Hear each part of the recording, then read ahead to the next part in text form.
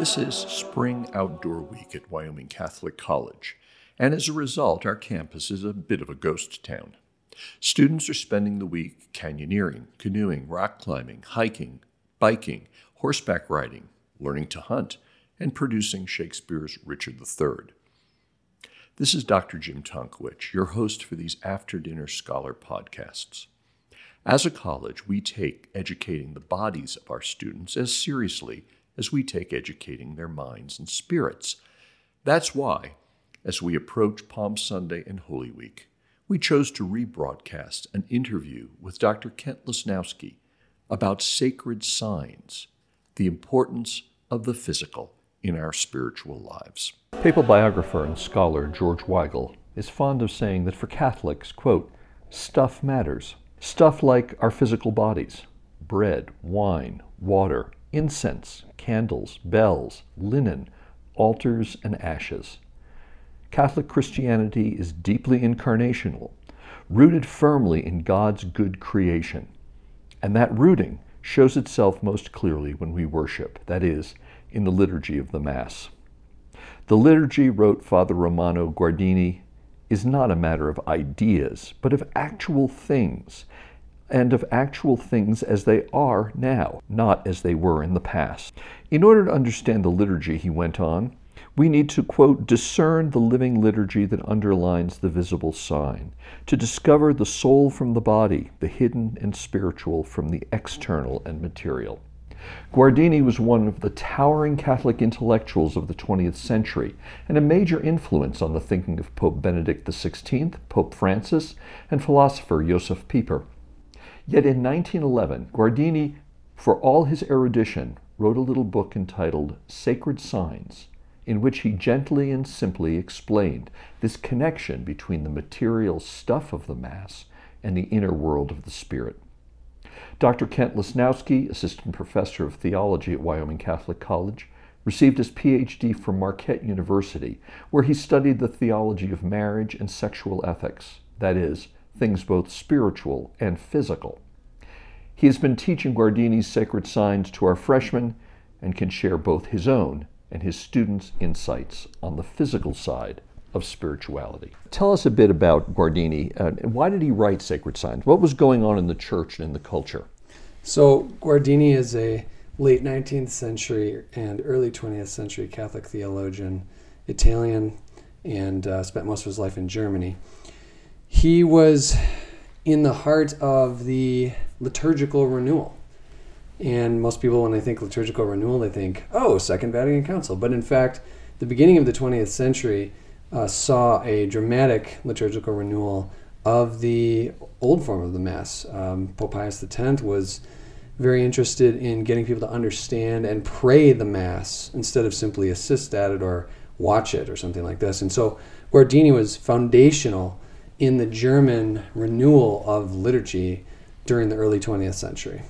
In his chapter about hands, the human hand, Guardini makes this statement: every part of the body is an expressive instrument of the soul. The soul does not inhabit the body as a man inhabits a house. It lives and works in each member, each fiber, and reveals itself in the body's every line, contour, and movement. I suspect, however, that most of our neighbors believe that the soul does inhabit the body as a man inhabits a house. Would you comment on Guardini's, actually Christianity's, understanding of the relationship between our bodies and our souls? Sure, and you're right to point out a common misconception that the soul is somehow a ghost operating a machine of the body, like a crane driver operating a crane on a work site. But in fact, in Christianity, the soul is not something the body possesses as a cup possesses or contains water, but rather it's the very act of the person's living, right? It is defined as the act of the body being potentially alive. So the soul is almost more a verb than a noun, right? When you think of it, it's what makes you alive. It's your act of being a living, rational, loving person.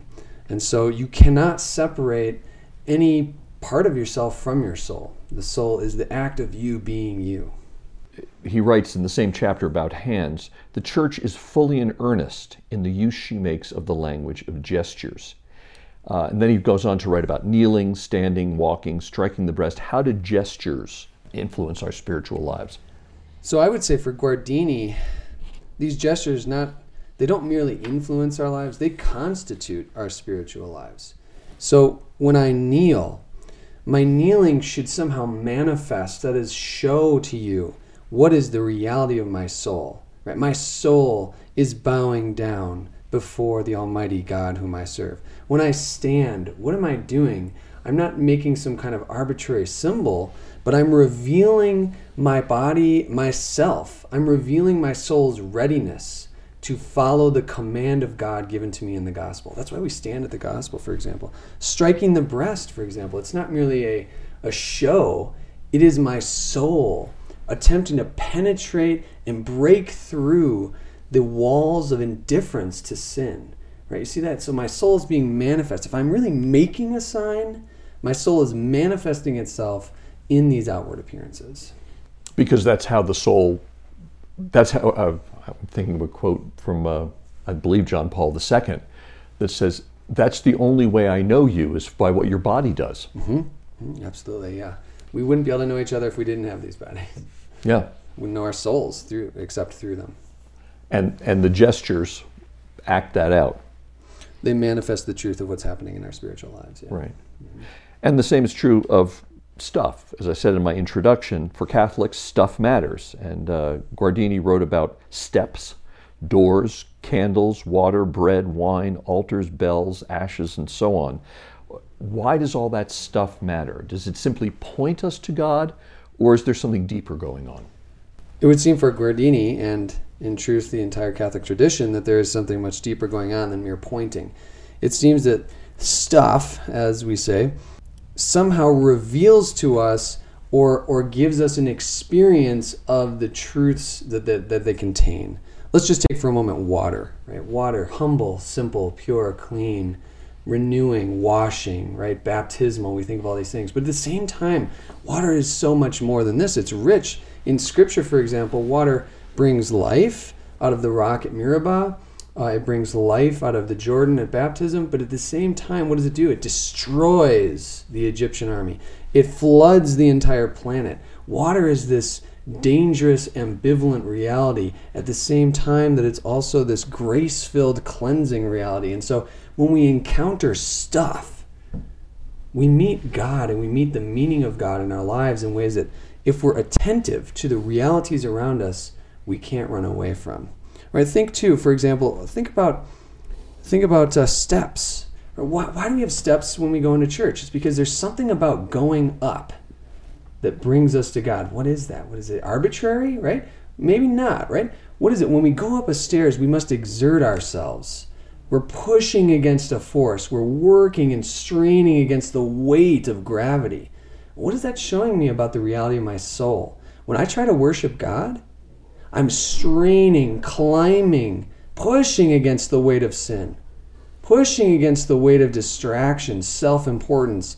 And so the ascension of up the stairs into the church is supposed to demonstrate and manifest that when I'm in there praying, my soul is pushing against the weight of its own sin, trying to grasp at God. It's beautiful. Now, Guardini's primary interest is in writing about the Mass. How can understanding and how can what he says about these sacred signs deepen our appreciation and our participation when we go to Mass? Sure. So Guardini, in his thoughts about how to go about a liturgical renewal, he gives a couple of examples of what isn't the answer. So for Guardini, reading history textbooks about the Mass is not the answer. So it's not going to be enough just to know where things came from or how long this practice has been going on. But rather, not that that's a bad thing. No, those are wonderful things. And of course, we need to be doing them. That's essential to the education, not only at this school, but in every parish. However, to truly bring people to life in the liturgy is somehow to re-invite them to making the signs authentically themselves. So, for example, until I have an experience where I actually kneeled as an expression of my own humility, kneeling can't mean that for me. Until I've had an experience of really being thirsty, water can't mean what it's supposed to mean liturgically for me. until I've had an experience again of being so dirty and the water cleansing my hands, it won't mean liturgically what it's supposed to mean. So we have to encourage and invite people, put them in a position where they really make the sign, where the sign is real, and not simply, okay, I'm supposed to kneel and feel this kind of thing, or sort of force myself to feel something when I make a certain gesture. Somehow it has to emerge from me. I have to genuinely make the sign. And when I can do that, then I'm able to understand the liturgy and participate in it better, right? That's, I think, for Guardini. And this education has to start in the home. It has to start with mothers teaching their children about what is water, what is the sign of the cross, what is kneeling, what is walking, how do I stand, what do these things mean inherently? And once children can do these, then they're already participating in the Mass just by their very authentic postures, right? And eventually we develop more and more about this. But again, the essence for Guardini is that when we understand the reality of a sign, then we understand what its reality in the liturgy is. You have to start with the natural if you want to get to the supernatural. Right. But with the items in the liturgy, the bread, the wine, and so on, there's also in the water, there's the finite holding the infinite as well. Indeed. And so many of the things in the liturgy, so take the candles, for example, right? Guardini says that these represent the faithful Christian standing firm before God, and the flame of the candle is sort of the flame of their love, right? They're being consumed by the love of God, faithfully, steadfastly in the presence of God. I mean, that's a beautiful image, right? But until you understand, until you've burned a candle in your home, right, and seen it wear down and never move in the face of its being burned, until you see a candle as a faithful source of light for me, you can't understand and see what that's doing in the liturgy. That's again what he's after. So same too with wine, right? Unless you understand wine to be a wonderful sign of the joy of life in, for example, a family setting at a wonderful celebration meal, it doesn't make sense to understand how it's functioning in the liturgy as the union of our love, of our very will, with the sacrifice of God, right, on the cross of Calvary. So again, all these things are finite pieces holding infinite meaning, and the liturgy is where they explode into their fullness. But if we don't meet them apart from the liturgy, then we will never fully use them properly in the liturgy. Well, as I was reading the book, it's the sort of a book that certainly college students can study, but also I would think even middle schoolers could study and get a great deal out of and no grow doubt. spiritually. No doubt. I've invited my 10-year-old to read it, and he's picked up and looked at certain of the things in there. Yeah, and I think it gave a new sense for him about what does it mean to just make the sign of the cross, to sort of wrap yourself up from shoulder to shoulder in the presence of God's sacrifice. What does that mean? What does water mean for him? And it woke up a few thoughts in him, and I think it was a good thing. So I think, every home should have this book. Every mother and father who are educating their children in the faith should work from this book. It'll be part of an authentic liturgical renewal, like Pope Pius X, like all the popes since him have wanted, and like what Guardini has envisioned himself. While certainly the gospel accounts highlight physicality in every chapter, it seems to me that the narratives beginning with Palm Sunday through Easter and the Resurrection underline what someone called the physical side of being spiritual for Jesus and for us. Romano Guardini's book, Sacred Signs, serves as a helpful source for meditation on our embodiment and the way God works with and ministers to whole people. For Wyoming Catholic College, this is Dr. Jim Tonkowich.